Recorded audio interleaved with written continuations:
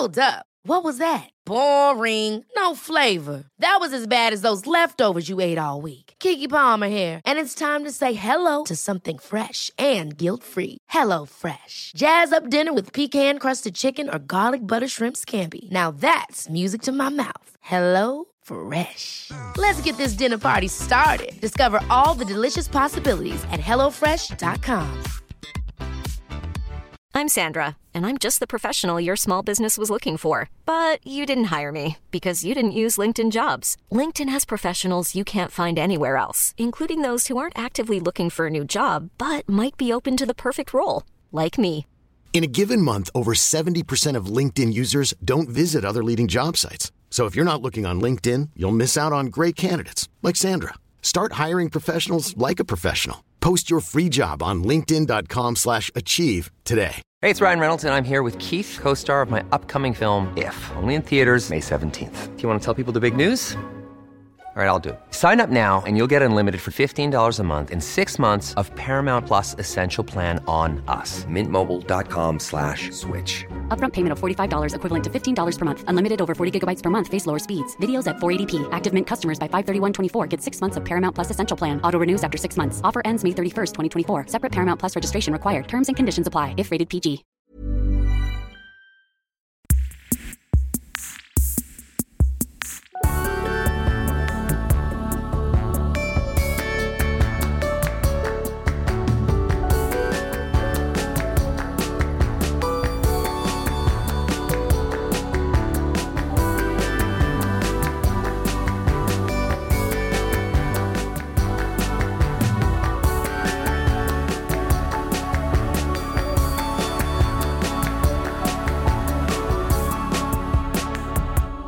Welcome back to See Also. I'm Kate Jinks. And I'm Brodie Lancaster. And this week we're zooming in on an infamous short-lived cult TV series which has reappeared recently on YouTube almost 30 years after it first aired and implanted itself in Jinksy's memory. It's the most 90s show to ever have 90s. It's High Octane. Vroom vroom. Jinxie, what have you been doing since our last episode? Working. Mostly, girl boss. Yeah, right. I've just been girl bossing, it's really hard. It's a crunch time for me with work, but I'm getting outside, doing little walks with my little dog. That's about like the only time I get to go outside, except for seeing Harvey Sutherland at Rising last weekend. Yeah, the freaking show of the year. It truly was. It really was. Really incredible. I saw someone in the comments afterwards being like, after this show, I looked up when you were next playing live so I could come see you. And I was like, yes, kind of same. Mm-hmm. Even though I know the answer's not for a while. Not for a while. Oh, yeah. So I went to that. I'm finally seeing Elvis tomorrow, Baz Luhrmann's Elvis. I'm so jealous that you're seeing Elvis. I'm very intrigued. I could not get in to see its world premiere in Cannes, but apparently I can get into the Melbourne one, so I'm excited for that. I've booked one of those like early screening with a glass of champers on arrival. Oh, I love it. It's not for a few weeks though. Oh, that will be fun though. I'm a lifelong Elvis head.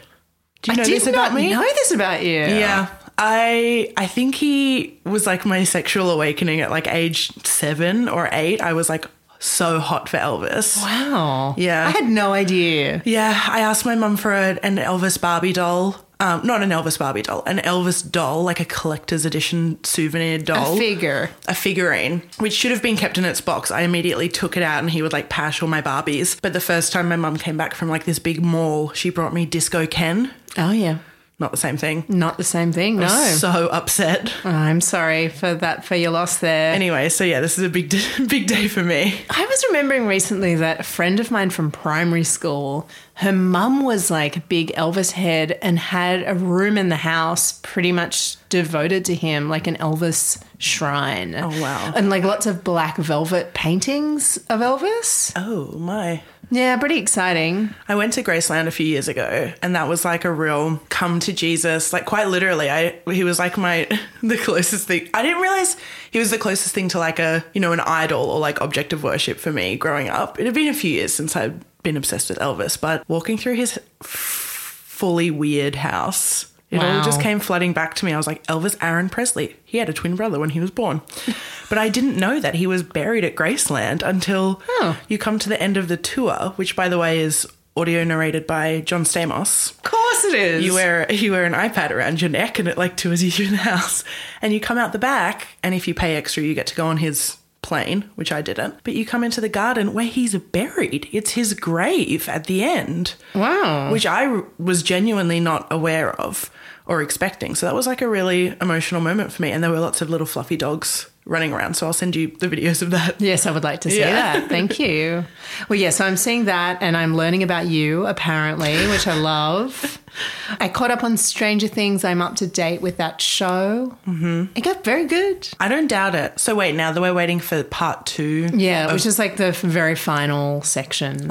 So part 2 drops in July, I think. What else? I am just, looking at a lot of celebrity Instagram at the moment, seeing who liked Johnny Depp's post, being very disappointed by those results. That list is freakishly long. Yeah, it really is. Yeah. Ooh. And then did you see Gwyneth commenting on Ethan Hawke's Instagram? Oh my God. Gwyneth Paltrow is the comedian of our generation. I'm going to say it. She should be on Hacks. I just love her. And so Ethan Hawke posted a photo of him in the cast of Dead Poets Society where they're all so young. And she just commented something like, I wish I'd made out with more of you. And he was like, us too. Some weird flirting on Instagram. I looked at that and looked over the cast and I was like, how many did she make out with? Like, I know. Robin Williams? We'll never know. I'm sure we will actually. I'm sure she'll tell us. If you asked Gwyneth, she would tell you she's very open with her. That's Goop season 3. And then also Sarah Jessica Parker's big post about Kim Cattrall and that whole interview where she said that no one had ever been mean to her before. Oh my God. And then Minnie Driver commented. What did Minnie Driver say? She said something like, she wasn't the only one. Yeah. And then, so for backstory, if anyone was not following this, Kim Cattrall and Sarah Jessica Parker have been going out saying their versions of basically why Kim Cattrall didn't want to do the Sex and the City 3 movie and then was not asked back to And Just Like That. Ongoing feud spanning now over a decade, I guess. And Sarah Jessica Parker's finally responded. And yeah, she kind of presented her side of events, which was that everyone's always loved working with her. Mm-hmm. No one else has ever had complaints working with her. And look, Kathy Najimy. Mm-hmm. Do you see that one? No. Kathy Najimy of Sanderson Sisters fame. Mm-hmm. She, Bette Midler, and Sarah Jessica Parker played the witchy sisters in Hocus Pocus. And she posted a tweet to Kim Cattrall, basically being like, can't wait to catch up, on your side forever, or something to that effect. I love Kathy. Yeah. And now we know about her daughter. Her daughter is a musician, iconically. That's pretty cool. Pretty cool. Anyway, what else have you been up to, BL? I also, as you know, we were standing right next to each other at the Harvey Sutherland show on Saturday night. I've been really enjoying this new podcast called Celebrity Memoir Book Club. I see little videos pop up every now and then on TikTok because clearly the algorithm knows I want the juicy details without having to read the books. Mm-hmm. And so these two friends read the books and then, like, I think I talk fast and I listen to our podcast and I'm like, BL, slow down, take a breath. But these two, I had to check that I hadn't accidentally set my podcast to like 2 times speed, the way that psychos do. And no, I haven't. They just a mile a minute, which is kind of great because now I don't have to read Busy Phillips' memoir to know all the kind of fucked up stuff about her husband that she wrote in there. And now that they're splitting up, a lot of the people who read her memoir were like, well, we saw it coming. So this one came on my radar because Stacy from Vanderpump Rules has released a second book. And this one is called Off With My Head. And it's all about like surviving being cancelled, I guess. When really what happened to her was the consequences of her actions. Mm-hmm. But she's written a second memoir. Her first one, if you'll remember, was The Basic Bitch Guide to Being Basic or whatever. Where she said things like skinny jeans will never go out of fashion. Like, it was dated but by the time it hit the shelves. Her second book came out. I have no interest in reading either of them. So thankfully there's a book club where I can kind of get the gist. Okay, cool. Yeah. All right. I also went to the movies last week and I saw Top Gun. Was it the best time of your life? I'm going to go see it again. Okay, because I really want to see it. Can we go together? Yeah. I'm a car guy now. And by cars, I mean motorbikes, planes, F-18s, F-14s. Do I know the difference? No, but the lower number is the older plane, and it's an old model that the Navy wants to get rid of. Do you see any parallels to Tom Cruise in here? The metaphor is obvious, but I loved it. Mm-hmm. My friend Sarah and I, on an impulse, were having dinner in the city. It was a really cold night, and I said, why don't we go see Top Gun? I've heard it's really good. And she said, I haven't seen the original. I said, me neither. How did you miss the original? I think I don't know, growing up with two sisters and a mum, like we watched Dirty Dancing and Pretty Woman like 5 times a year. Yeah, sure. We just weren't like a blockbuster kind of family. I just watched the Oceans movies like 6 months ago. Yeah, same. I'd seen the women's one, and that was it. Yes, me too. And every reference to like Sandra Bullock's brother, I was like, is that George Clooney? I don't know. Do you know what? I watched the originals, and I was like, I like the women's one. I love the women's one. I liked the original men's one. The women's one. It's like the ladies' ghost world. Yeah. No, not the ladies' Ghostbusters. Yeah, imagine if there was a male version of Ghost World. Oh, God. I mean...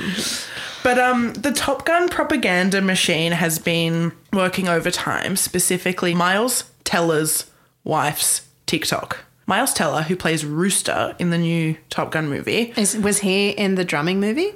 Yes. Whiplash, which I never saw. Fun. He's also in that movie. It's like a kind of a rom-com with Michael B. Jordan and Zac Efron, and they're like 3 bros. And it's called like... I can assure you I have not seen that film. It's called like YOLO or something in the American title. The Australian title is Are We Officially Dating? Oh. Truly nothing more evocative. Nothing less evocative, actually. But yeah, Miles Teller, who I never gave 2 fucks about. Mm-hmm. And all of a sudden, the TikTok algorithm, one day last week, was just like, hey, I'm Kelly Teller, Kelly spelled with an E-I-G-H at the end. And she's like, here's my husband dancing shirtless. Here's a montage of photos of my husband that I took. She acts like a fan of her husband's, but it fucking worked. I went and saw the movie and I was like, well, I guess I love Miles Teller now. Okay. He's in the new series about like the producer trying to get the Godfather movies made. All right. And I watched the trailer. What's his name? The Scientologist. I keep wanting to say Gandolfini or Giuliani. It's Giovanni Ribisi? Giovanni Ribisi. Mm-hmm. It's got Giovanni Ribisi in it. And his face he's doing like fat suit work, which I famously love. But his face looks squished, like, you know, in Drop Dead Fred when he squishes his face and it goes really flat and round. That's what Giovanni Ribisi looks like in the trailer of this Godfather movie. That sounds bad. Well, I'm going to watch it because Miles Teller's the lead and I guess now I love Miles Teller. Do you know, I just remembered where I saw Top Gun for the first time when I was a kid. First time I ever saw it was on a bus going to the like ski fields in New South Wales. Oh, yeah. And it was a Lions group. My dad was like treasurer or something for the local Lions club group, right? Yeah. And so we were going on this ski thing, which was very unusual for my family. It was the first and last time. And the 2 films I remember watching on the bus, which was like full of kids and their parents, was Top Gun, which was great. And the other one was The Bikini Shack, which is about 2 men who own a bikini store that has a 2-way mirror in it. Which is entirely appropriate for, I would have been like 9, maybe 9, pushing 9. Yeah. Yeah, there's a lot of that in my childhood, just being like, women are dumb sluts who should be punished. I know, exactly. Yeah. What are they doing in a bikini show? They deserve it.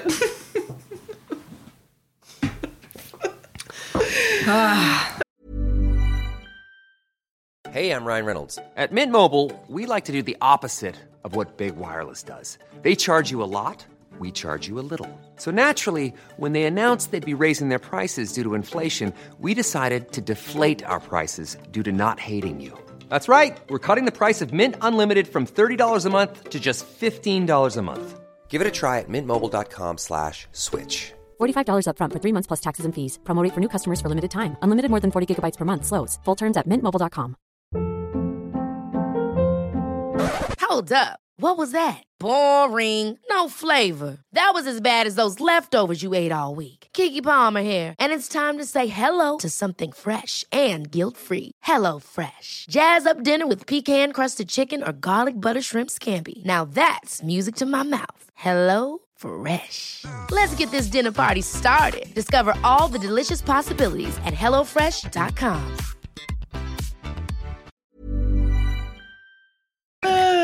It has been kind of cute, though. Like, I know that everyone's loving Top Gun and, you know, there's a lot of Tom Cruise out there at the moment. But one thing I'm really loving is that everyone is rediscovering or discovering for the first time Jennifer Connelly. It's the Connelly-essence. It is the Connelly-essence. Yeah. She plays this character in Top Gun Maverick who, because I had not seen the original, I was watching the whole movie going, all her character development must have happened in the original because it's not happening here. But turns out they had history off screen between the two films. And she was mentioned in like a passing line in the original. He like took her on a joyride in an F-18 when they were, you know, young bucks at the training academy or whatever. But yeah, she's very beautiful. Top Gun does this thing with characters like her and Maverick. Tom Cruise, who's a freaking maverick in the skies. He's a real cowboy. Spoiler alert. Where they, every time they talk to each other, they say one another's names in every sentence, which I really love. It feels like you're watching high school theater because it's like, Pete Mitchell, you're back here at the bar. And he's like, Penny, I came by to see you. And she's like, oh, Maverick, you'll never learn. Like, just in case you forget? Always. Because everyone has nicknames as well. They've all got their real names. And they Hangman and the Ice Captain, whatever. You know, they've all got... They're like you and me, BL and Jinxie. There's this TV series, a short-lived TV series, like 3 episodes plus a pilot that came out in 1994. And it's lived in a part of my brain since 1994. And I have only been able to revisit it recently. But I was starting to think, did this show actually exist? Did you imagine it? Yeah, and I don't even know how I saw it in the 90s. Like maybe I saw it on... like someone's VHS copy. I don't know how I saw it. It's called High Octane and it was by Sofia Coppola and Zoe Cassavetes. There was on Comedy Central in the States and it's basically like a mixtape or a zine made with all of their friends. But where maybe you and I in university were making videos of our friends fucking around, they were doing the same, except their friends were like in Sonic Youth or were the Beastie Boys. Mm-hmm. So yeah. Not quite the same. Not quite the same. What you said about it being like maybe you saw it on a VHS tape and like passed around really checks out because it has the quality of like a skate video or something that had a similar kind of like montagey, collagey kind of style where you can imagine it being this like treasured little thing that someone found and taped off their TV one night and then just clearly 30 years later uploaded to YouTube because the first 3 episodes have suddenly reappeared a few years ago. Because I'm the same as you. Like when I went through my big Sofia Coppola coinciding with my Spike Jonze phase in university, I heard about this series and just assumed that it was something I could, you know, this was 2008. The streaming services weren't what they are now. The internet wasn't what it is now. I just imagined it was something that was kind of lost to time, but someone's dug it up. I know some legend has uploaded the whole thing, as much of, you know, that we can ever get of it. Yeah, they made 4 episodes, but only 3 aired. Yeah, because I think that one is the pilot. That must be the one with Liv Tyler. Yes, I think it is. Yeah. The cameo list is through the roof on this show. This is a show where an appearance by Keanu Reeves in 1994 is brushed over with very little attention paid and no titles on screen, nothing. He's on screen for like 40 seconds and they're like, hey, Keanu, see ya. That's pretty much it. Yeah, that's the level He's of just like, hi, is this High Octane? Yeah, that's really cute. The level of star power we're working with here. Yeah. So the show, it's like a, 24-minute show or 20-minute show. And basically the premise is that Sophia and Zoe are like total gearheads. They're really into cars. And each episode is kind of about like horsepower. And the theme is like, horsepower is God, tell your friends. And in the first episode, they are into monster trucks and they go like driving in their own monster trucks. The second one is they're in a car with like a stunt guy. Mm-hmm. Is the last one when they're doing their kind of like TV talk show characters? Yeah. I think, yeah. So it's like, it's all very cars. Yeah. And so, I don't know, like, should we just go through each episode because it's so crazy? Yes, absolutely. So the first episode opens with Zoe Cassavetes, who, as the teens today would call them, both Nepo babies. I haven't heard that term before. She's the daughter of Gina Rollins and John Cassavetes. Sofia Coppola, obviously the daughter of Francis Ford Coppola. The opening kind of scene or sketch, I guess, is them in a real life like training school, training to learn how to drive monster trucks. But they're giving this really like disaffected Valley Girl kind of performance, not paying attention, not putting their helmets on properly, which really reminded me of The Simple Life. Like when Paris and Nicole would be thrust into these like, you know, ridiculous scenarios and they just wouldn't give a fuck. There were no consequences for if they, you know, didn't pay attention. Yeah, and the fact that they're kind of playing with these girly characters, like these super high femme ditzy characters. Yeah. And like Sophia and Zoe are kind of running the whole show, but they put themselves on screen as like princesses. Totally. Like real, Valley Girl 90s archetypes. They've got this, their friend Sean Mortensen, who I wasn't familiar with before I watched this, but when I looked him up, he passed away a few years ago, but he was this incredible photographer, has done really, really amazing portraits of like Tupac and Paris Hilton and all manner of people. And they send him and like a bag of laundry to Paris with a camera. And Sophia's kind of yelling out directions of like how to get the camera through security at the airport. And once he arrives in Paris, he's just filming the Chanel runway show. He goes backstage and interviews Karl Lagerfeld before Karl Lagerfeld lost weight and started being super fat phobic, and tells him like, oh, I wanted to come to Paris and steal a dress from Chanel for my mother.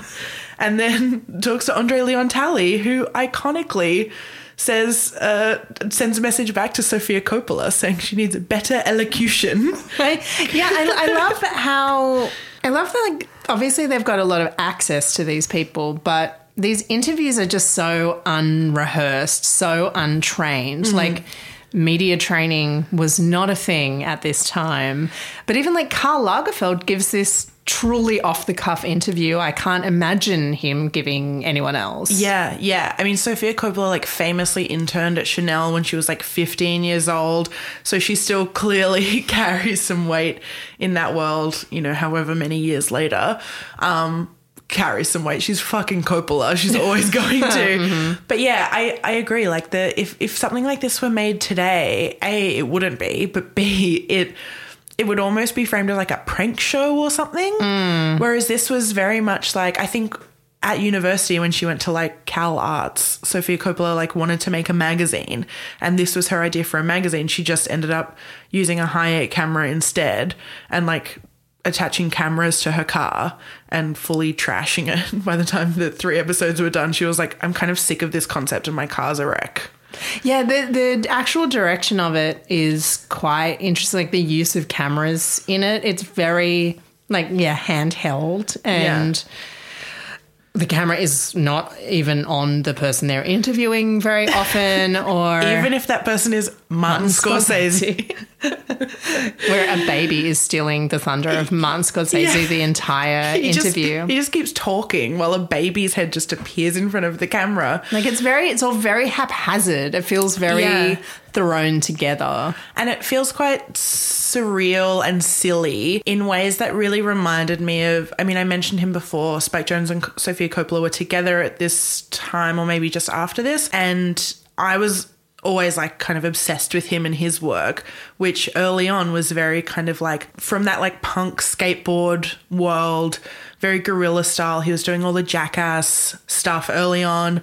And like my favorite Beastie Boys video is the video for Sure Shot, which like famously they didn't have permits to film. They just had a little handy cam and were running through like Las Vegas casinos. And this was giving me like little nostalgia pangs for that. And they feel very much like of the same world. Also in the first episode, so you've already got like Keanu, Karl Lagerfeld, Andre Leon Talley. Then there's an interview with Beck. Nicolas Cage jumps up at some point unannounced. Again, no like chyron or anything in announcing his appearance. Yeah, Johnny Ramone sits down for his interview. Yeah, with Thurston Moore. There is an amazing interview with Jenny Shimizu, the model and dyke icon. Oh my God. Teaching us how to fix a belt in a car, and because she's actually a mechanic. And then Naomi Campbell talks about how much she loves Jenny Shimizu. But then my favourite thing in the whole episode is this extended interview with Gus Van Sant in a car as he's being driven to the location of a movie he's working on.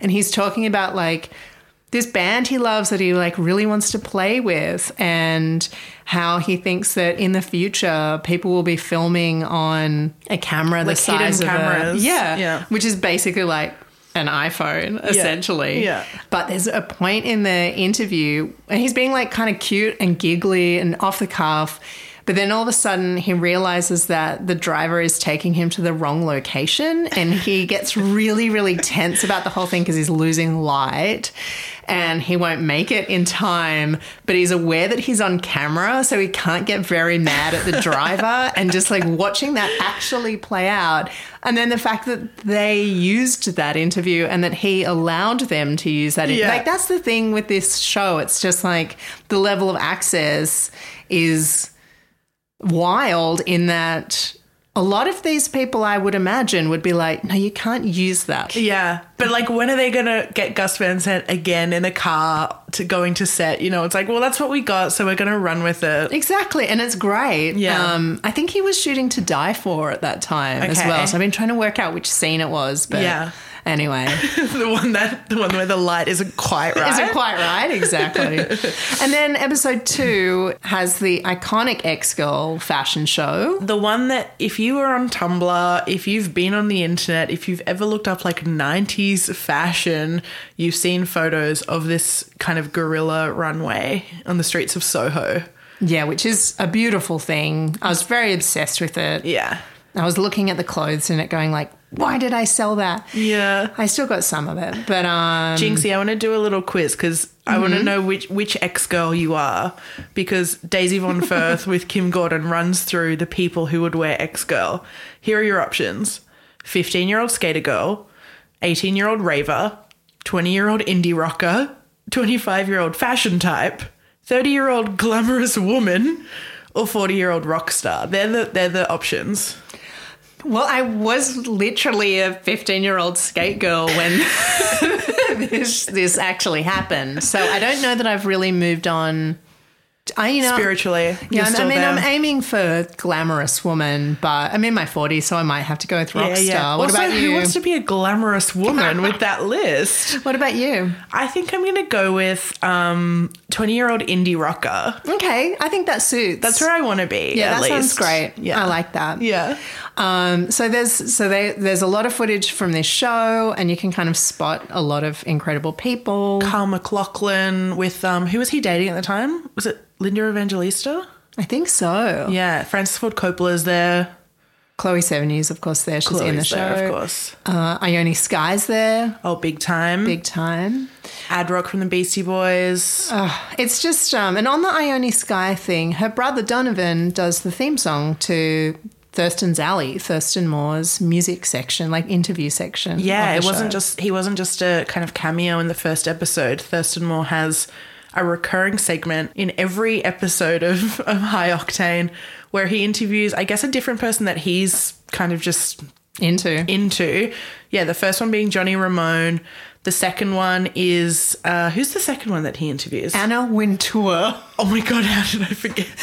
He interviews Anna Wintour at the Vogue office. I didn't write it in my notes because I was like, you're not going to forget that. Yeah, he interviews frickin' Anna Wintour. And it's kind of like watching Chris Farley interview Paul McCartney, where he just tells a really long anecdote and then is like, what do you think about that? And the anecdote is goddamn brilliant. It's so about good. How Kim Deal gets her hair greasy if she doesn't have any hair products with her. And I will not spoil it. You need to watch it. You need to watch it. All the links to these 3 episodes, which have miraculously not been taken off YouTube, will be in the show notes. So you just have to put aside a couple of hours and watch High Octane. Yeah, it's great. And like the final episode introduces this weird rival narrative between Sophia and Zoe where they...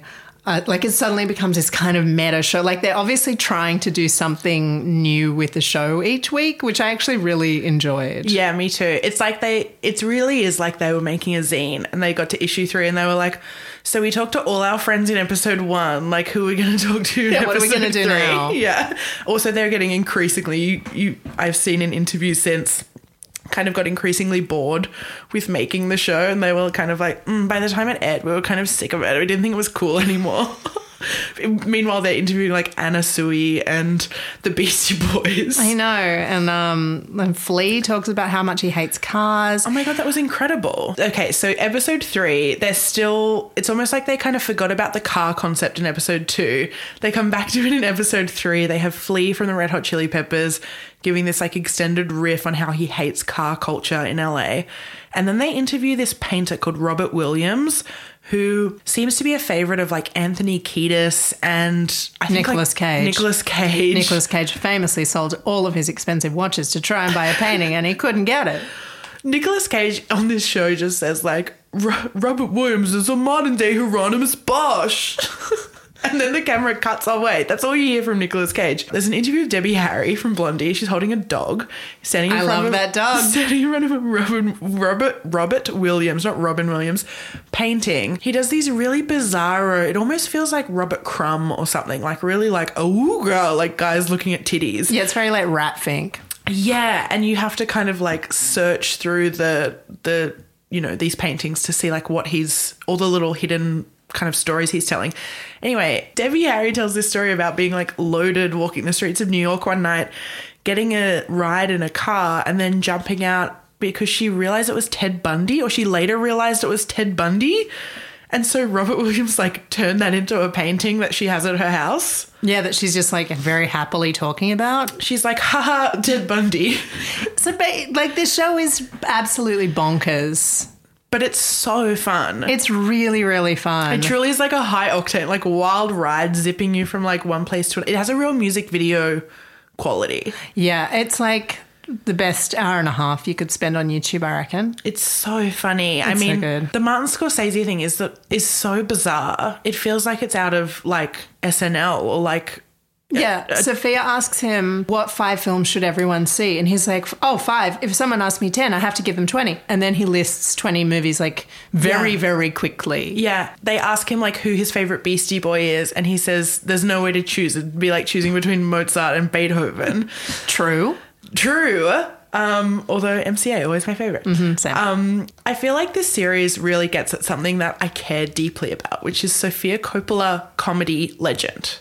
She's so stylish. Her films, since she became this like kind of auteurist filmmaker a decade later, I feel like her films get credit for being beautiful and chic and stylish and has this certain aesthetic to them. Vibe heavy. Very vibe heavy. They're like Tumblr porn. They're like, screen captures on Instagram or whatever. Very Rookie Mag, RIP. And she doesn't get the credit for being like a funny writer or like a funny person, I don't think, but that comedy sensibility comes across so intensely in High Octane, which I really loved. Yeah, I agree with you. And I think that this show is really funny and silly, and it's like obviously playing with masses of privilege, and but they're going kind of hell for leather. Yeah. With that whole thing. I mean, one of the thank yous in the credits is Sophia's dad. I mean, why not? Of course. Not? I truly think that this show kind of needs a Criterion version. It should be released on DVD with like a DVD menu. It's Blu-ray, babe. Oh, sorry. I don't have a Blu-ray. Do I need to get a Blu-ray player? I don't have one either, but I think it needs the... Yeah. We can borrow one. Yeah, okay.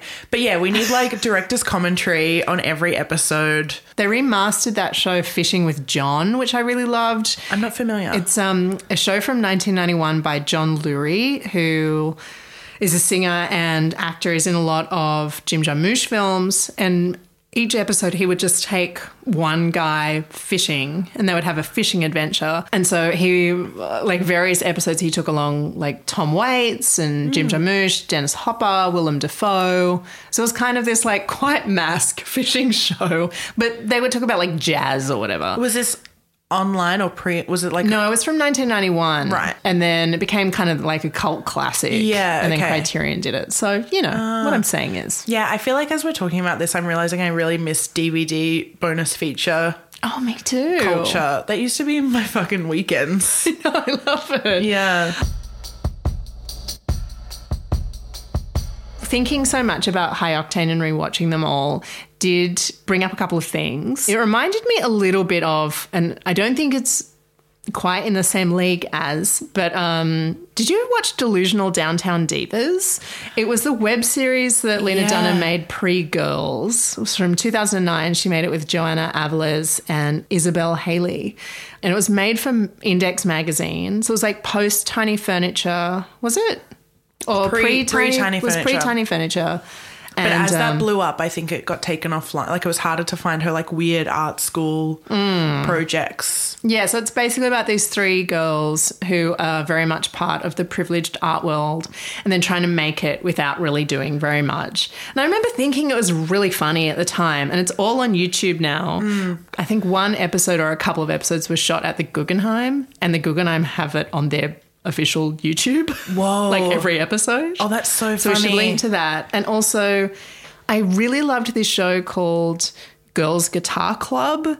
And it was, so it was a musical comedy duo from like the late 90s, early noughts. It was Karen Kilgariff, Murderino, and Marilyn Rayskib, who I love. So they had like this musical comedy act and this short-lived show. I don't know where I saw it, how I saw it, but they worked at a vintage clothing store, and E, the lead singer of the Eels, would come and visit, and they would make like sexually aggressive passes at him and like never be able to sell any vintage item of clothing because they decided they loved it too much. Anyway, you can watch a clip of them singing like the theme song and stuff on YouTube, which is like a live comedy sketch. This is all making me realize that how much I miss the like era of online video content, like people just being like little weirdo freaks for YouTube where there was no pressure and no expectation of like going viral or having an audience.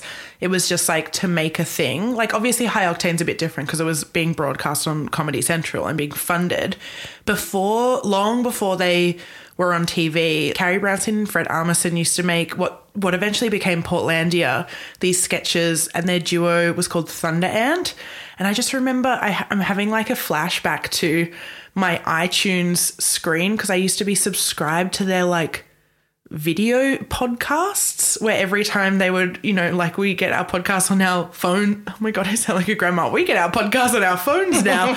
You used to release video ones and it would like update and I would sit at home and like watch video podcasts of Carrie Brownstein and Fred Armisen just doing like the weirdest fucking shit.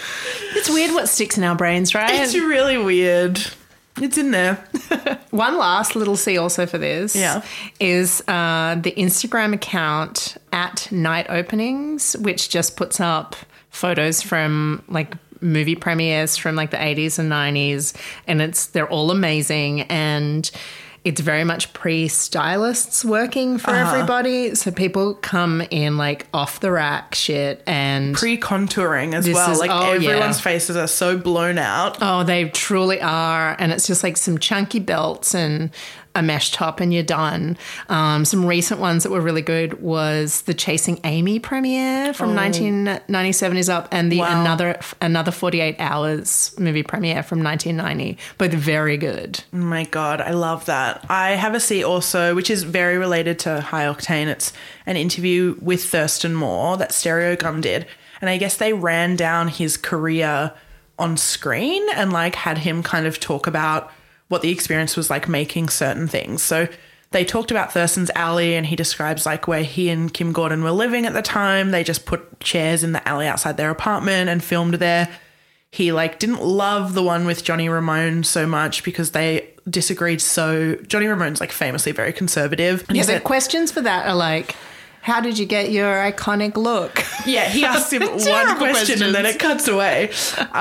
Maybe all the rest were, you know, kind of... Who do you vote for? Yeah. So then he says kind of, I still run into Sophia, but it's, you know, it's pretty rare. Zoe and I don't see so much of each other, but she made a film that I really liked. I looked it up because I was like, I don't know if I've seen Zoe Cassavetes' directorial debut, Day Out of Days. Did you ever see that? I have not seen it either. No, I'm going to seek it out and suss it out because she's directed a few episodes of TV shows I really liked, like Sex Lives of College Girls, which was a great series. In this same piece, Thurston Moore also talked about when he and Kim and Coco were on Gilmore Girls. Oh, yes. Do you remember that? It's like the episode where the local busker in Stars Hollow like gets, you know, recruited to open for Neil Young or something. So then all these buskers from around the country descend because they think they're going to make it big.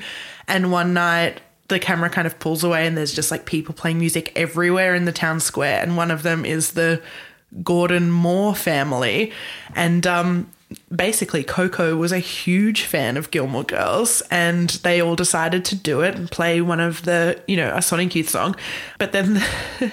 and Coco wore a baggy army jacket as a reference to Freaks and Geeks. Iconic child. And the interviewer asked if Thurston Moore kept up with Gilmore Girls and if he watched the reboot on Netflix years later. To which he said, it's been 10 years since I've had that sort of situation where I settle down and watch TV. I watch things on my laptop sometimes. Listed on IMDb, the High Octane is co-created by Sophia and not Zoe, but someone named Nicolette Munro. And I could not find any information on her except that she was an actor in a movie called Cool Blue in 1994 starring Woody Harrelson. Huh. And I've never seen this movie before. We got ourselves some digging to do. We got some digging. It's time again for Alsos, where Jinxie and I trade recommendations of things we've been really enjoying this week. Jinxie, what's your first one? I've got to watch also. It's the website Le Cinema Club. It's a club that everyone can join. It's a beautiful thing. For fans of Le Cinema? Exactly. It's a curated weekly short film platform that is in part supported by Chanel. So every single week they have a new short film up for 7 days. It's not geo-blocked. Anyone can watch it. Previous highlights for me have been shorts by Jessica Bashir, Garrett Bradley, Jane Campion, James Vaughan, the Australian filmmaker who made Friends and Strangers recently, which is, I think, still in cinemas. And also Hog Hive, Joanna Hogg's Caprice was on this website. Stop. But this week is a film I'd never seen before. It's a 6-minute film from the year 2000 by David Cronenberg that he made for the Toronto Film Festival's 25th anniversary. And it's called Camera. It's because his new film, Crimes of the Future, has just been released internationally. Not here yet. I did see it. It is as bonkers as all the reviews tell you. You saw it at Le Cinema in Cannes. I saw it at Le Cinema in Cannes. Yeah. So that's lecinemaclub.com. That sounds great. What about you, BL? My first one this week is another skin also. It's this brand called Sugar Dough. Dough is spelled D-O-H. And it's a at-home sugaring kit that you can buy. I kept seeing it pop up on I'm always mentioning my TikTok feed being like a place where I buy things. But that's where I saw it and I bought it. And it's kind of like sugaring. I'd always heard of sugaring as like an alternative to waxing. Can you talk me through this, please? I don't know enough, but it's like a sugar-based wax product. Comes in a little jar, you heat it up. But I think the main difference is that, you know, to wax your hair off your body, the wax has to be quite hot so it can like burn you or like scar you quite easily. Whereas sugaring is a more natural, I think, gentler substitute. You also kind of do it in reverse. So you apply it against the hair growth and then you remove it towards, like, in the direction of your hair growth. So anyway, it takes some figuring out, but I bought a little kit, and a couple of weekends ago I sat down on a towel in front of my TV and watched like a series while I figured it out. And I think it might be something I pursue. It's something that I'm going to kind of pursue over winter when, my skin's like dry and I'm cold. I don't want to go out and like take my clothes off in a, little salon somewhere. I'm intrigued. Yeah. I haven't figured out how to do it on my face yet. Okay. I'm going to check in with you in a couple of months and see if this is a thing. I've got a pretty niche also next. Mm-hmm. It is just for our European and UK listeners. It's a treat also. Mm-hmm. It's purely for dog owners. Okay. We're getting, the niche is getting smaller. It's getting smaller. So I picked up some vegan dog treats at Broadway Market in London a few weeks ago. Uh-huh. They're called Wuzzis, which is really cute. Wuzzis. Which is very, very cute. And my dog, Top Chef, has gone like mad for them. Like he's never been as obsessed with a treat like this before. Are you going to need to kind of import them? Oh, I'm trying, but I'm not raising a vegan dog. Like he has fish and meat and blah, blah, blah. But these vegan treats he's just going, like he wants them all the time. Yeah, wow. I've got to ration them. He's going wacko for Wuzzis. Exactly. So they only ship to the UK and Europe at the moment. Sorry, how are we spelling Wuzzis? It's W''ZIS. Wuzzis. I'm glad I asked. But if you do live there, you can get them from wuzzis.dog. Okay, wow. Mm-hmm. So for the vegan, Europe and UK dog owners. Yeah, and if you're in London, you can just go and get them from Broadway Market. They've got a stall there, and you could send them to me if you loved me. I've got a listen also. It's a new album that came out, I think, last week. I feel like I'm a bit slow on the uptake with new records at the moment, but it's Big Time by Angel Olsen. I've always kind of had a peripheral knowledge of Angel Olsen. I've never been a massive fan. Her early days, I kind of discovered her and truly thought I discovered her, one of those artists. Bought her like early cassette tapes. Anyway, I fell off the radar for a little while, but I'm fully right back in with this record, Big Time. She's kind of gone, quote unquote, gone country in a way that really responds to me at the moment. Like, I don't know if you listen to that Waxahachie record, St. Cloud, from a few years ago. It's kind of become like the soundtrack to my last 2 years. And I think this is about to take its place. I didn't know all of this about Angel Olsen, but I was just reading an interview with her where the timeline of making this record was essentially like she came out to her kind of self and then her friends and then her parents. And then within a few days, her father died. And then within a few weeks or months, like it kind of is described as like very soon after her mother died. And then within a few weeks, she was in the studio making this record. Wow, I only knew the coming out part. Yeah, so it's all coming from like a place of, there's also like heartbreak woven into it because her first queer relationship ended. And so she was kind of coming to terms with what that meant. And anyway, I'm describing it really clumsily because there's obviously so much personal experience woven up in this record. I've only listened to it a few times, but I just can't stop. I can't wait to hear it. Really beautiful. Yeah, I really loved her last album, so yeah. I'm going to go back. I'm going to dive back into Angel.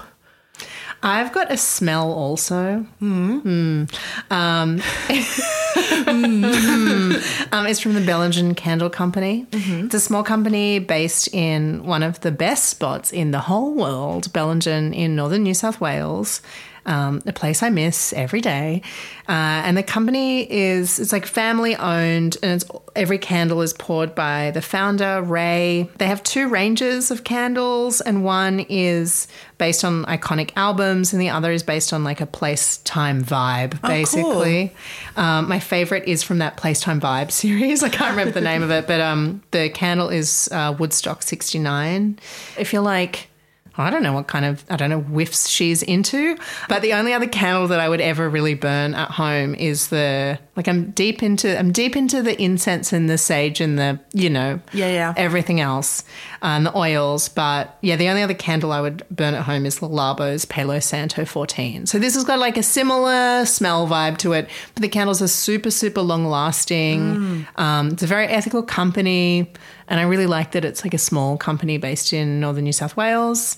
And if you're in the Northern Rivers, you can buy it from the Emporium in Bellingen. Otherwise, you can just buy them online. Love that. I want to get some new candles. I feel like I'm stuck with like the same brands. My last one is a cook also. It's very Southern Hemisphere winter appropriate recipe for ribollita. So like an Italian kind of veggie soup. Claire Saffitz made it. I saw it on her YouTube channel. She famously makes desserts and that kind of thing. I think she has 2 books now on kind of desserts and pastries and things like that. So it was rare to see like a savory like dinner recipe, but I kind of recreated a version of it last week and it is going to see me through this like blustery winter. Is that what you sent me home with last week? It sure is. Oh, wow. That was yum, yum, yum. It was yum, yum, yum. I made like a little pot of macaroni and served it over like pasta, so it's kind of like verging on minestrone. Yeah, it was freaking yum yum. Yeah, delish. Yeah. So Claire Saffit's ribollita recipe. And it seems kind of like improvisable. Like I had some pot of beans that I'd frozen and I just thawed them out and popped them in this one. So you can kind of like riff on it in a few different ways. I like that. Yeah. Thank you for listening to another episode of See Also. As always, if you want to follow us on social media, our username on Instagram is @SeeAlsoPodcast. That's where you can share it with your friends, tag us when you're listening, and then head over to your podcast platform of choice. I was going to say, I was like, can we leave a review anywhere else? And then head over to Apple Podcasts to leave us a 5-star rating and a really nice review about what you like about the show. Yeah, we'd love that. We love the reviews. And thanks always to Samuel Hodge for our imagery and Harvey Sutherland for our theme song. See ya. See ya.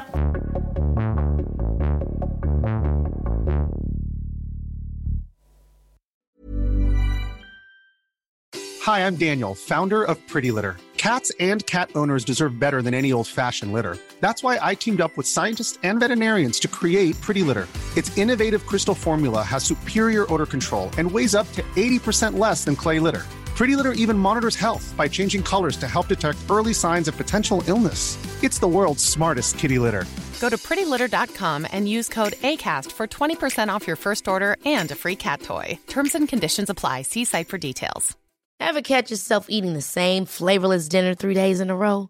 Dreaming of something better? Well, HelloFresh is your guilt-free dream come true, baby. It's me, Keke Palmer. Let's wake up those taste buds with hot, juicy pecan-crusted chicken or garlic butter shrimp scampi. Hello Fresh. Stop dreaming of all the delicious possibilities and dig in at HelloFresh.com. Let's get this dinner party started. How would you like to look 5 years younger? In a clinical study, people that had volume added with Juvederm Voluma XC in the cheeks perceived themselves as looking 5 years younger at 6 months after treatment. Look younger, feel like you. Add volume for lift and contour in the cheeks with Juvederm Voluma XC. Reverse signs of aging by adding volume to smooth laugh lines with Juvederm Volure XC. For important safety information and to find a licensed specialist, visit Juvederm.com. That's JUVEDERM.com. Not for people with severe allergic reactions, allergies to lidocaine, or the proteins used in Juvederm. Common side effects include injection site redness, swelling, pain, tenderness, firmness, lumps, bumps, bruising, discoloration, or itching. There's a risk of unintentional injection into a blood vessel, which can cause vision abnormalities, blindness, stroke, temporary scabs, or scarring. Talk to a licensed specialist to find out if it's right for you.